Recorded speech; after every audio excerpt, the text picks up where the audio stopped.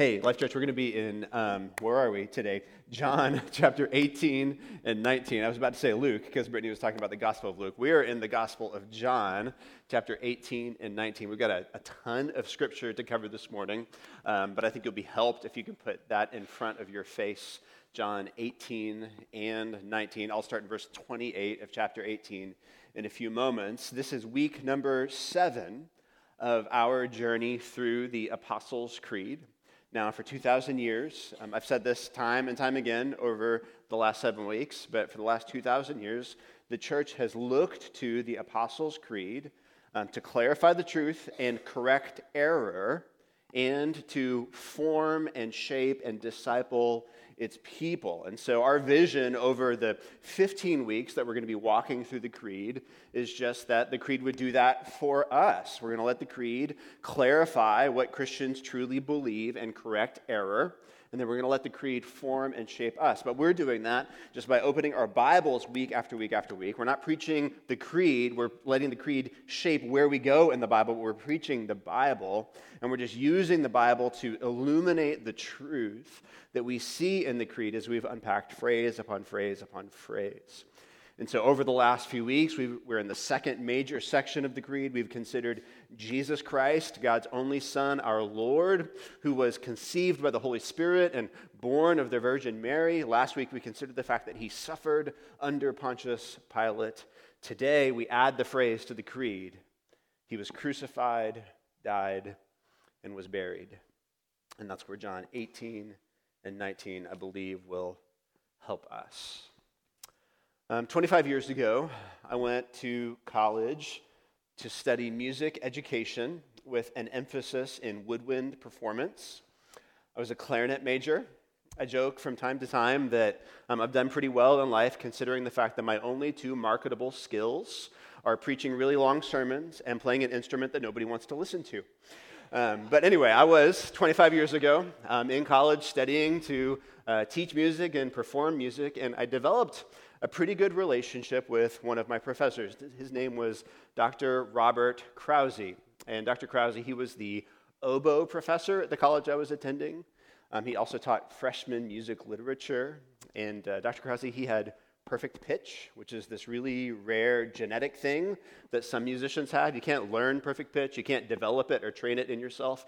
Perfect pitch is just something that you're born with, and it allows you to, by ear, identify any note. Like you hear a note, and you can just name that note. Dr. Krause, he had that really rare genetic gift. But I developed a good relationship with Dr. Krause while I was in school. He was a single man in his late 50s or maybe early 60s, and he just had an open-door policy, right? You could stop in his office and ask him a question about what you were learning anytime. He also made a habit of inviting groups of students over to his house on the regular, and I was often a part of one of those groups of students that would just spend time at Dr. Krause's house thinking about music and listening to music and talking about music, and exactly the kind of thing that you think you would do if you're learning to play the clarinet for a living. But anyway, I remember this one time when I was in Dr. Krause's kitchen with a friend of mine. His name was Jamie. And Jamie was wearing this t-shirt. It was a solid colored t-shirt, and it had this type across the front, print, right, that was intentionally blurry. And the words that were really blurry on the front of Jamie's shirt said, "Focus on the cross." And that was blurred out. And Dr. Krause, he was talking to us, and he stopped for a minute, and he looked at Jamie's shirt, and he said, "Now, why would you want me to do that?" And he goes on, he says, why are Christians so obsessed with the cross? Nobody would ever ask you to focus on the electric chair. Nobody would ever ask you to focus on a guillotine. Why are Christians obsessed with an instrument of torture and death? And Dr. Krause, he asked that question in a tone that made it clear that he wasn't really asking a question, right? He didn't want answers. There was no dialogue that he was interested in. He just wanted to make a point. And my friend Jamie, he pretty quickly understood that, and so he backed away. We kind of changed the subject and moved on from that awkward moment. But church, I'll be honest with you, I've never forgotten that conversation. I've never forgotten those questions that Dr. Krause asked. Why are Christians so obsessed with an instrument of torture and death? Why do we hang it around our necks? Why do we put it on the walls of our homes or of our worship spaces? Why do we adorn our lives with an instrument that was the most violent and gruesome form of execution known to the Roman Empire? In the time of Jesus, it was actually impolite to even speak about the cross. Right? The famous Roman orator Cicero, not a Christian, but maybe you've heard of Cicero from a civics class back in the day. The Roman orator Cicero, he once said this about the cross. He called it a most cruel and disgusting punishment. And then he added in a speech, he said this, he said, "To bind a Roman citizen is a crime. To flog him is an abomination. To kill him is almost an act of murder. To crucify him is what? There is no fitting word that can possibly describe so horrible a deed." And then in another speech, Cicero, he added this line. He said, "Indeed, the mere mention of crucifixion is unworthy of a Roman citizen and a free man."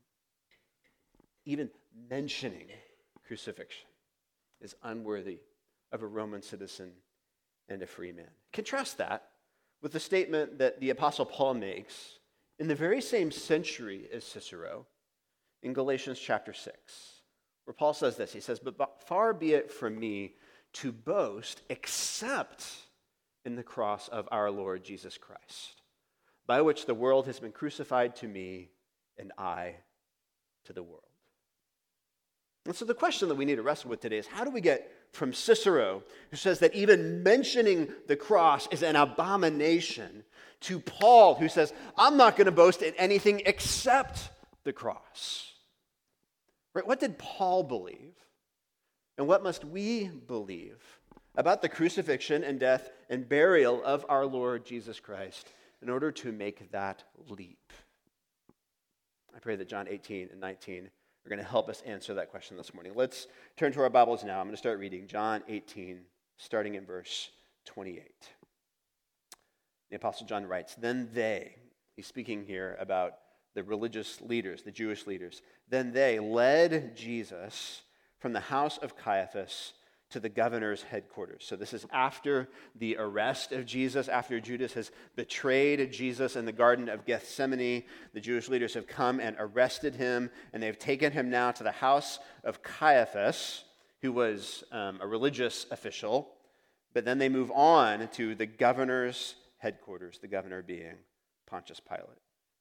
It was early in the morning. They themselves did not enter the governor's headquarters, so that they would not be defiled, but could eat the Passover. Pilate was a Gentile. These Jewish leaders, they didn't want to enter a Gentile's house because then they would have to be ceremonially cleansed before they could celebrate the Passover themselves. So they send Jesus in to be defiled, but they won't go in themselves. Verse 29, "So Pilate went outside to them and said, 'What accusation do you bring against this man?' They answered him, 'If this man were not doing evil, we would not have delivered him over to you.' Pilate said to them, 'Take him yourselves and judge him by your own law.'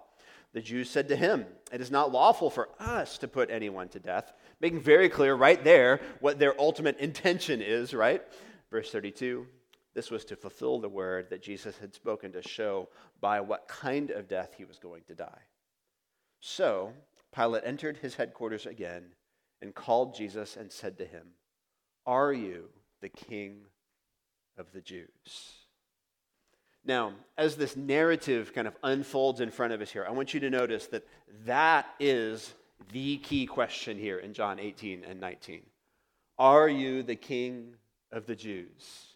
In fact, as you're going to see, as we walk through the story, Pontius Pilate, he actually never refers to Jesus by name in the Gospel of John. He just keeps calling him over and over and over again, the King of the Jews. Watch for that. Are you the King of the Jews? That's the question that we're trying to answer. Verse 34, Jesus answered, "Do you say this of your own accord, or did others say it to you about me?"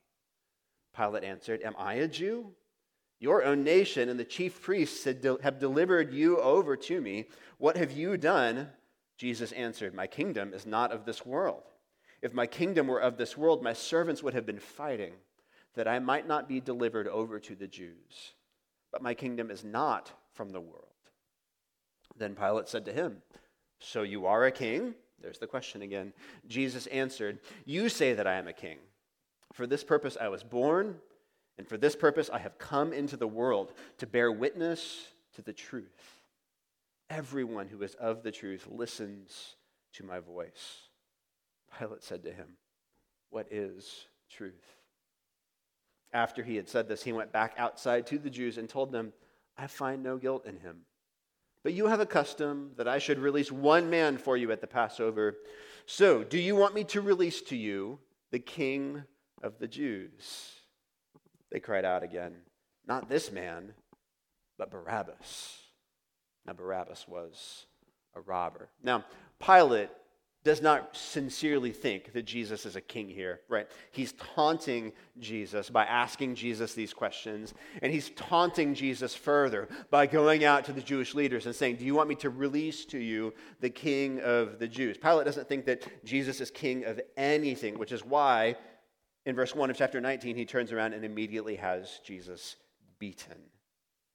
Then Pilate took Jesus and flogged him, and the soldiers twisted together a crown of thorns and put it on his head and arrayed him in a purple robe. Right? These are the trappings of a king, but Jesus is being mocked by this crown and mocked by this royal robe. Verse 3, they came up to him saying, "Hail, King of the Jews," and struck him with their hands. Pilate went out again and said to them, "See, I am bringing him out to you, that you may know that I find no guilt in him." So Jesus came out, wearing the crown of thorns and the purple robe. Pilate said to them, "Behold the man." When the chief priests and the officers saw him, they cried out, "Crucify him! Crucify him!" And Pilate said to them, "Take him yourselves and crucify him, for I find no guilt in him." The Jews answered him, "We have a law, and according to that law, he ought to die because he has made himself the Son of God." When Pilate heard this statement, he was even more afraid. He entered his headquarters again and said to Jesus, "Where are you from?" But Jesus gave him no answer. So Pilate said to him, "You will not speak to me? Do you not know that I have authority to release you and authority to crucify you?" Jesus answered him, "You would have no authority over me at all unless it had been given you from above. Therefore, he who delivered me over to you has the greater sin." Now, I want you to pay careful attention to what happens next. Right? Pilate, he is exacerbated. He doesn't know what to think about Jesus. He'd prefer that this whole Jesus problem go away. And by the way, that's still today, people, they reject Jesus that way. Not everybody who rejects Jesus refutes the claims that Jesus makes. Some people just think that Jesus is inconvenient. They're apathetic and indifferent, and they don't bother with Jesus. That's still a rejection of Jesus, the kind of rejection that Pilate commits here. But notice in verse 12 that the Jewish leaders have a very different way of rejecting Jesus. From then on, Pilate sought to release him, but the Jews cried out, "If you release this man, you are not Caesar's friend. Everyone who makes himself a king opposes Caesar." So when Pilate heard these words, he brought Jesus out and sat down on the judgment seat at a place called the Stone Pavement, and in Aramaic, Gabbatha. Now it was the day of preparation of the Passover. It was about the 6th hour. He said to the Jews, "Behold your king." And they cried out, away with him, crucify him." Pilate said to them, "Shall I crucify your king?" The chief priests answered, "We have no king but Caesar." So he delivered him over to them to be crucified. So what happens here is that the Jewish leaders, they reject their true and rightful king. Right? Though they have been waiting and praying for centuries for the Messiah to come, for the Son of David to come and to restore the kingdom of Israel. When Jesus comes, they mock him, they condemn him, they trump up charges against him, they choose a known criminal over him, And to top it all off, these Jewish leaders, they pledged their allegiance to Caesar. Now, for decades before Jesus had come, the Jews had actually been revolting against Caesar. They'd been revolting against Rome. For decades, the Roman government had to send in armies to kind of squash these Jewish rebellions. Actually, they would increase even after Jesus came. In AD 70, finally, the Roman emperor would just get fed up with the Jews, and he'd send in a massive army, and that massive army would wipe out the temple in Jerusalem and basically level the city to the ground. Right? The Jews and Caesar are not friends. But here in this moment, when confronted by the reality of choosing allegiance to King Jesus or Caesar, the Jews, they choose Caesar. We have no king but Caesar, they claim. And so they crucified the true king of the Jews. Keep reading. So they took Jesus, and he went out bearing his own cross to the place called the place of a skull, which in Aramaic is called Golgotha. There they crucified him, and with him 2 others, one on either side, and Jesus between them. Pilate also wrote an inscription and put it on the cross. It read, Jesus of Nazareth, the King of the Jews.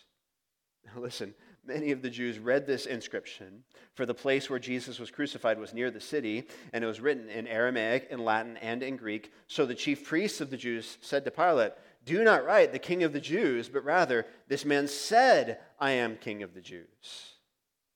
Pilate answered, what I have written, I have written. Now it's so striking to me, like how short and succinct and terse the Gospel's descriptions of the crucifixion of Jesus really are. But there's very little detail here in what John writes for us. Mel Gibson, he makes a 2-hour movie like portraying this scene that the Apostle John summarizes in just a few sentences. Bible scholars actually believe that the account of the crucifixion, the narrative of the crucifixion in the Gospels, is incredibly short because writers in the ancient world, they knew how horrific crucifixion was. They knew how gruesome and brutal it was. And so even under the inspiration of the Holy Spirit, they could not bring themselves to put detail on paper because those details were just so graphic and so gruesome. Right? It's just very short and succinct here. There they crucified him, John says. And that's almost all that John says about the pivotal event in human history. In verses 23 and 24, the soldiers who crucified Jesus, they try to divide his robe between them, but they can't in fulfillment of Scripture.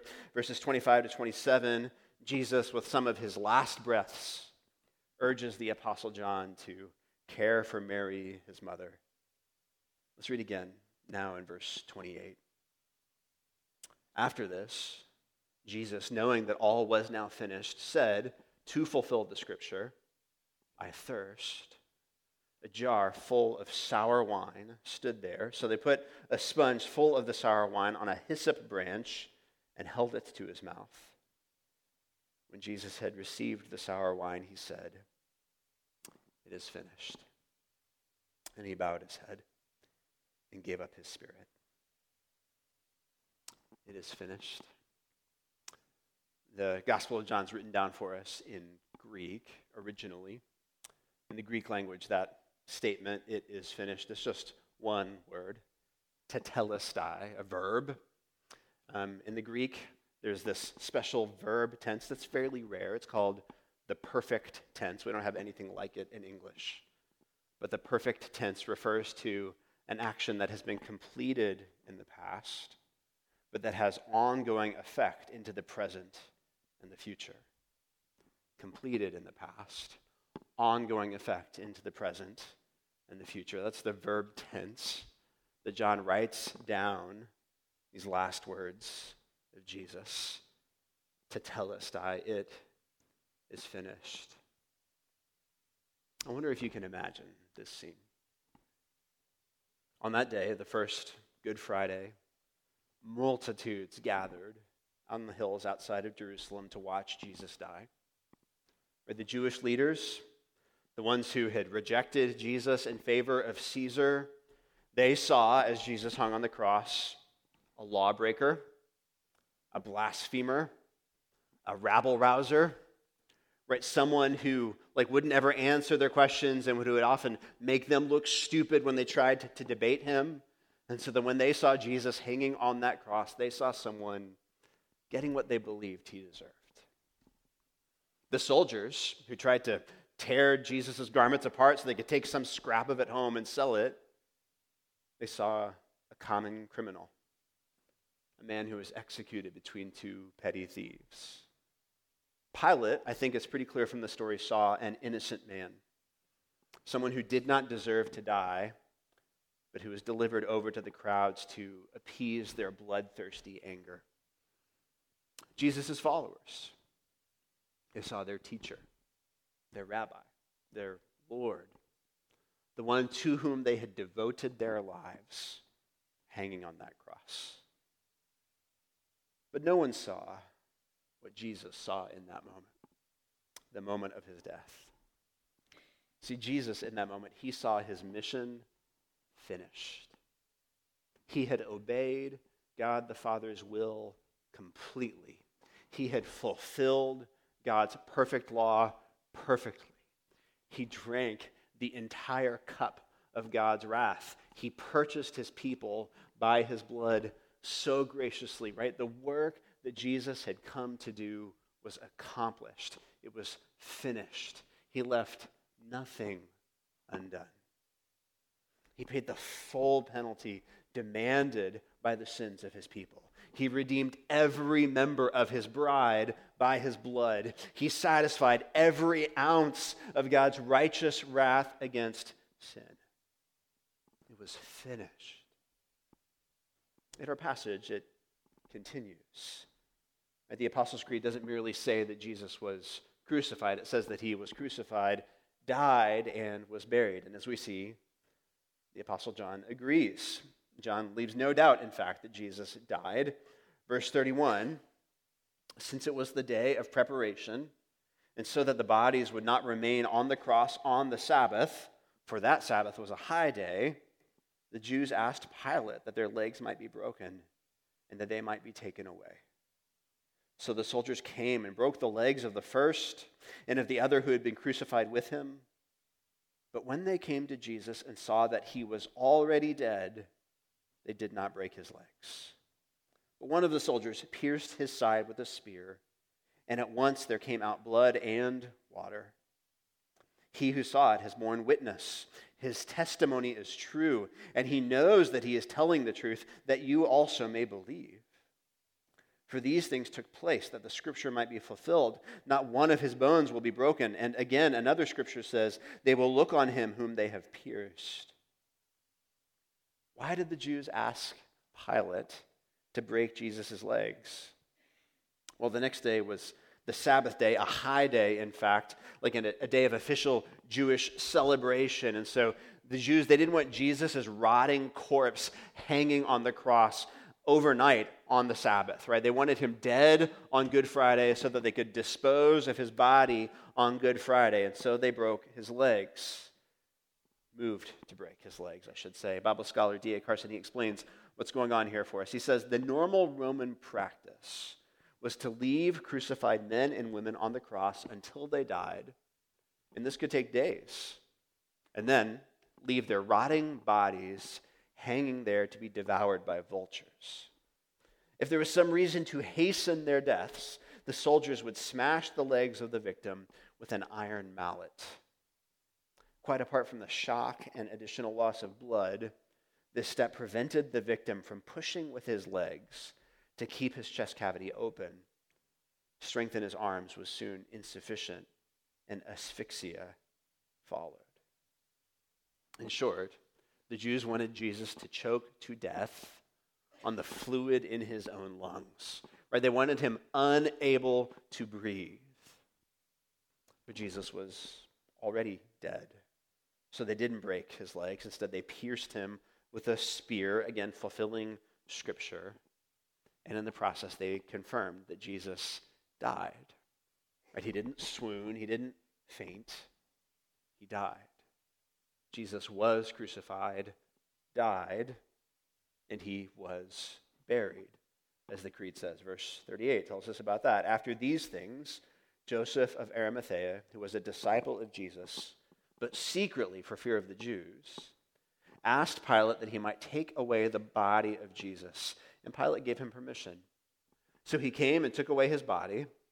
Nicodemus also, who earlier had come to Jesus by night, came bringing a mixture of myrrh and aloes, about 75 pounds in weight. So they took the body of Jesus and bound it in linen cloths with the spices, as is the burial custom of the Jews. Now in the place where he was crucified there was a garden, and in the garden a new tomb, in which no one had yet been laid. So because of the Jewish day of preparation, since the tomb was close at hand, they laid Jesus there. Now there's a deep irony here. It's subtle, we might miss it. But the point that John is making here is that Jesus is truly the King of the Jews after all. Right? The question that Pontius Pilate kept asking, are you the King of the Jews? The things that the Jews didn't want Pilate to write on the sign over the cross on which Jesus was crucified. The King of the Jews. Right? The manner of Jesus' burial actually reveals that Jesus is indeed King. Nicodemus, he brings this mixture of myrrh and aloes that weighs 75 pounds. Now, it's the Jewish custom to, anoint somebody in spices and oils as they're buried to kind of deal with like the stink of the dead body. But 75 pounds of spices and oils, I mean, that's a staggering quantity. The only kind of person who would be anointed with that much oil is a king. Joseph of Arimathea, he finds this new tomb, right? A tomb that no one has ever been laid in before. The tomb of a rich man. Most people in this age, they're just thrown in a mass grave and they're left to rot. Only rich people got their own tombs. Only kings got tombs that had never been used before. Right? The manner of Jesus' burial, it reveals that he was indeed king. John's telling us King Jesus, he was crucified, he died, and he was buried. Just as the Apostles' Creed says he was. Now, throughout this series, as we've unpacked a line or a phrase from the Creed, we've just then been making the point, what does it mean to truly believe these things? And we've acknowledged that true belief in something, it's different than and it's more than just agreeing with some ideas, right? Like I agree with some ideas about the life of George Washington. Like I believe that he was our first president. I believe that he crossed the Delaware River to whoop up on redcoats. I believe those things because I think that they are intellectually, verifiably true. But true belief in the biblical sense goes far beyond that. It's not just knowing certain facts, it's believing those facts in a way that transforms you. And so every week in this series, we've acknowledged the fact that true belief, it involves and requires three things. True belief, it informs your intellect, what you think. It commands your will, like it shapes what you actually do with your life. And it transforms your affections. It reshapes your heart and the things that you love and worship and trust in. And so let's look at those three things now that we've considered the fact that Jesus was crucified, died, and was buried. What do our intellects need to know about the crucifixion, death, and burial of Jesus?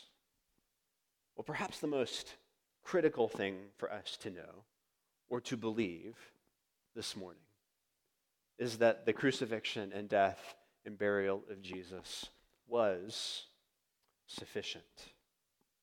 It was enough. In other words, we need to know and to believe what Jesus himself said as he hung, dying on the cross when he said those three words, "It is finished." The truth is that most of us really struggle to keep hold of that truth.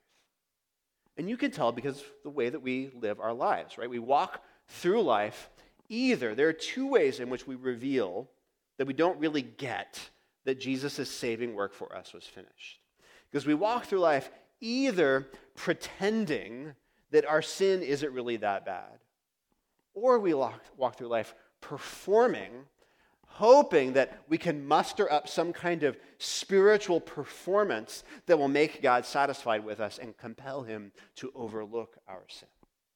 And so we're always either pretending or performing. And the pretending and the performing, they reveal the fact that we don't really get that Jesus' saving work for us was sufficient, that it was complete, that it was finished. How would you know if you're doing this? Let me just kind of tease it out. Ask yourself a couple of questions this morning. Here's the first one. What do you count on to give yourself a sense of personal credibility? In other words, what in your life do you think about and you say, you know what, that's the thing that makes me a pretty big deal. That's the thing that makes me somebody. What do you look to in yourself for that sense of personal credibility? You can tell a couple of ways. Like if you find yourself consistently looking down on the way other people do something, there's a pretty good chance that that's the thing you're looking to for personal credibility. So if you're constantly looking down your nose at the way other people keep their children and parent their children, there's a pretty good chance that you're deriving some sense of personal sufficiency and worth from the way that you parent your children. If you're constantly looking down on other people for their shabby work ethic, there's a pretty good chance that you're looking to your own work ethic for a sense of validation and worth in the eyes of others and even in the eyes of God. Right? However you look down on other people, that often reveals what you're really looking to for that sense of personal credibility. Or you can think about it another way, what is it that you feel fragile about? What is it that if it starts to go wrong in your life, you feel like your life is just going to completely fall apart? Right? If it's your ministry and your ministry starts to kind of fall apart on you, that exposes to you the fact that you are putting all of your validation and worth in that ministry. You're looking to that ministry for some sense of personal fulfillment. That ministry is the thing that's making you feel like you're a big deal in the eyes of other people and in the eyes of God. In other words, you're looking to that for your righteousness. All of us do this. Right? For some of us, it's work. It's we think, I matter because I'm a hard worker. For others of us, it's family. We think, I matter because I do the right things as a parent, and I'm godlier than those other parents who can't control their kids. For some of us, it's the way that we keep our schedules. We think, I'm more disciplined, and I manage my time better than other people, and that's why I'm awesome. For some of us, we think it's about the way we care about the needy. We think everyone should care about the poor the way that I do. For some of us, it's our politics. We think if you loved Jesus as much as I love Jesus, then you'd vote for my candidate. For some of us, it's even our theology. We think if you really love God, then you'll believe the way that I do on all of these issues. What do? It makes you feel like you matter. And if it's anything other than the perfect finished work of Jesus on the cross, there's a good chance that you're trying to stand on that for your worth and for your identity rather than standing on the finished ground of the cross. We can come at this a different way. Answer this question. What does God think of you right now? What is the look on his face? Do you think he's angry, disappointed, underwhelmed, indifferent? Does his face say, get your act together? Does his face say, man, if only you were doing a little bit more? Does his face say, I can't believe you're struggling with this sin yet again? Does his face say, really, James, really? You see, even when we're riddled with guilt over our sin, we can still try to relate to God through our performance rather than through his. We can still try to work our way into God's good graces rather than receive the grace that he's given us on the cross. Church, the default mode of the human heart is works righteousness, which means that even though we can know that God accepts us by grace, we still convince ourselves that God will accept us a little bit more if we just do something for him. Right? We can know that God accepts us by grace, but we can at the same time be convinced, man, if I just clean my act up a little bit over here, then God would be so much happier with me. What that reveals is that we haven't truly grasped intellectually that Jesus' work for us is finished. Right? Jesus, he didn't endure the crucifixion to mostly save us. He endured the crucifixion to completely save us. We don't get more saved when we obey him. He doesn't delight in us more because we obey him. The cross makes our acceptance before God sure and certain because Jesus finished his work there. That's the truth that we need to grab a hold of intellectually. Have you? That's how the cross informs our intellects. Now, what do we need to do? How does it command our wills? And again, I could answer that question a lot of different ways, but because we're going to celebrate the Lord's Supper today, let's just consider this one. Because Jesus was crucified, died, and was buried, we need to make a commitment to regular, daily confession and repentance. In other words, we need to focus on the cross, just like my friend Jamie Schurtz said in Dr. Krause's kitchen 25 years ago. We need to walk in the daily rhythm of acknowledging the reality of our sin and our sinfulness, and we need to walk in the daily rhythm of seeing that sin and sinfulness nailed to the cross. Right? That's how we fight our natural default toward works righteousness. That's how we fight against the natural drift that we all experience towards defining ourselves by what we do rather than by what Christ has done. Hundreds of years ago, the great theologian John Owen, he called this the daily exercise of the saints of God. And here's what he wrote. He said, "It is the daily exercise of the saints of God to consider the great provocation that is in sin, their sins." Right? So not sin in general and not somebody else. He says it's the daily exercise of the saints to consider how greatly your own sin provokes the holy and righteous creator of all things. He says this the saints do. They gather up their sins. They lay them in the balance of the law. They see and consider their weights. And then he adds, and they lay down their sins at the cross of Christ upon his shoulders. This is faith's great and bold venture upon the grace, faithfulness, and truth of God, to stand by the cross and say, he is bruised for my sins and wounded for my transgressions, and the chastisement of my peace is upon him. He is thus made sin for me. Here I give up my sins to him that is able to bear them. This is every day's work. And Owen says, I know not how any peace can be maintained with God without it. To take that one step further,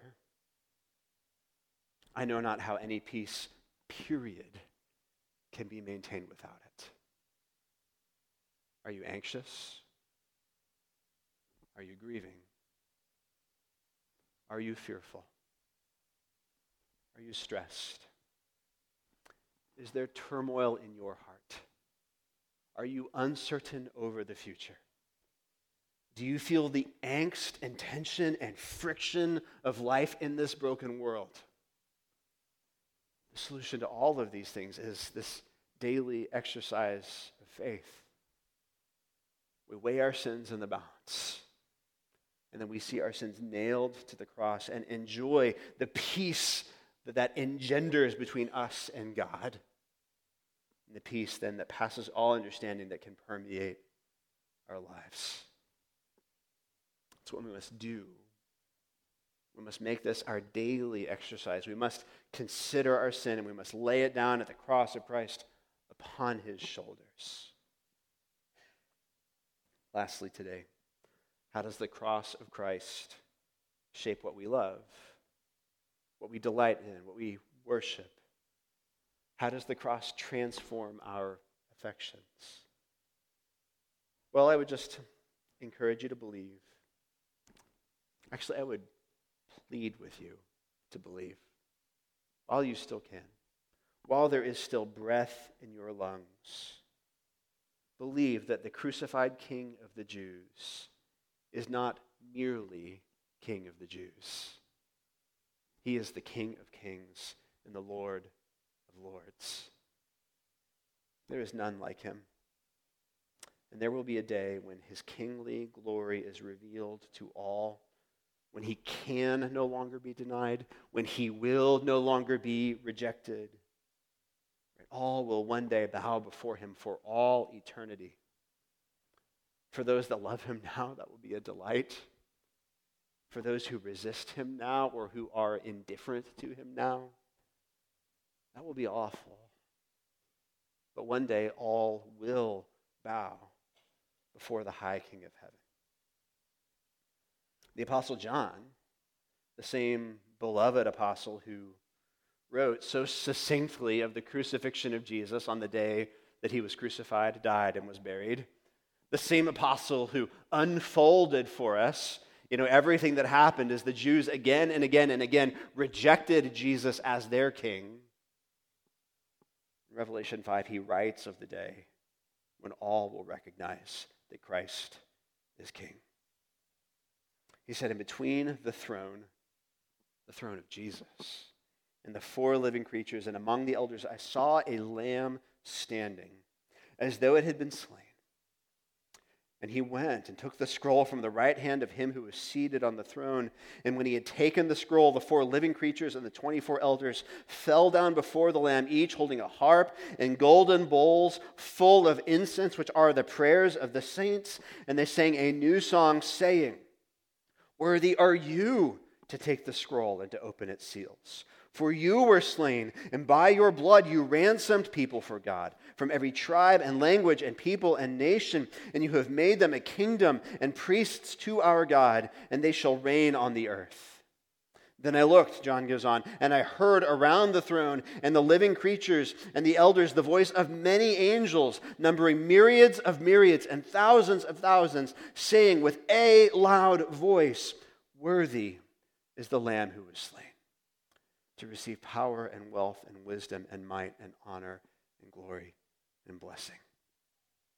And I heard every creature in heaven and on earth and under the earth and in the sea and all that is in them saying, "To him who sits on the throne and to the Lamb be blessing and honor and glory and might forever and ever." Church, there will be a day when you are numbered among the creatures and all that is in you declares how worthy Jesus, the King of all kings, is. May we live today for the King who we will worship on that day. Pray with me.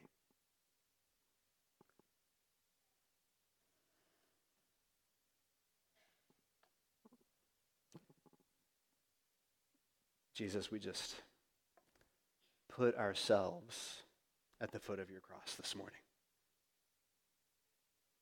We recognize what the cross reveals about us, and we recognize what the cross reveals about you.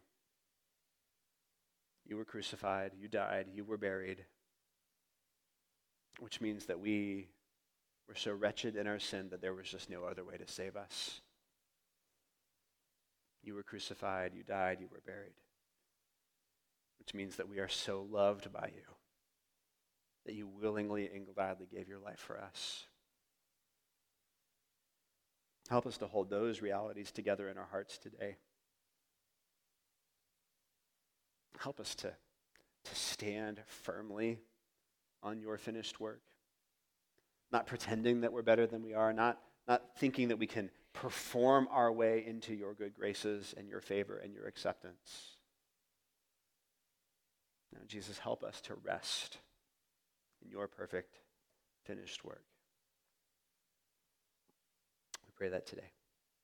In your holy name. Amen.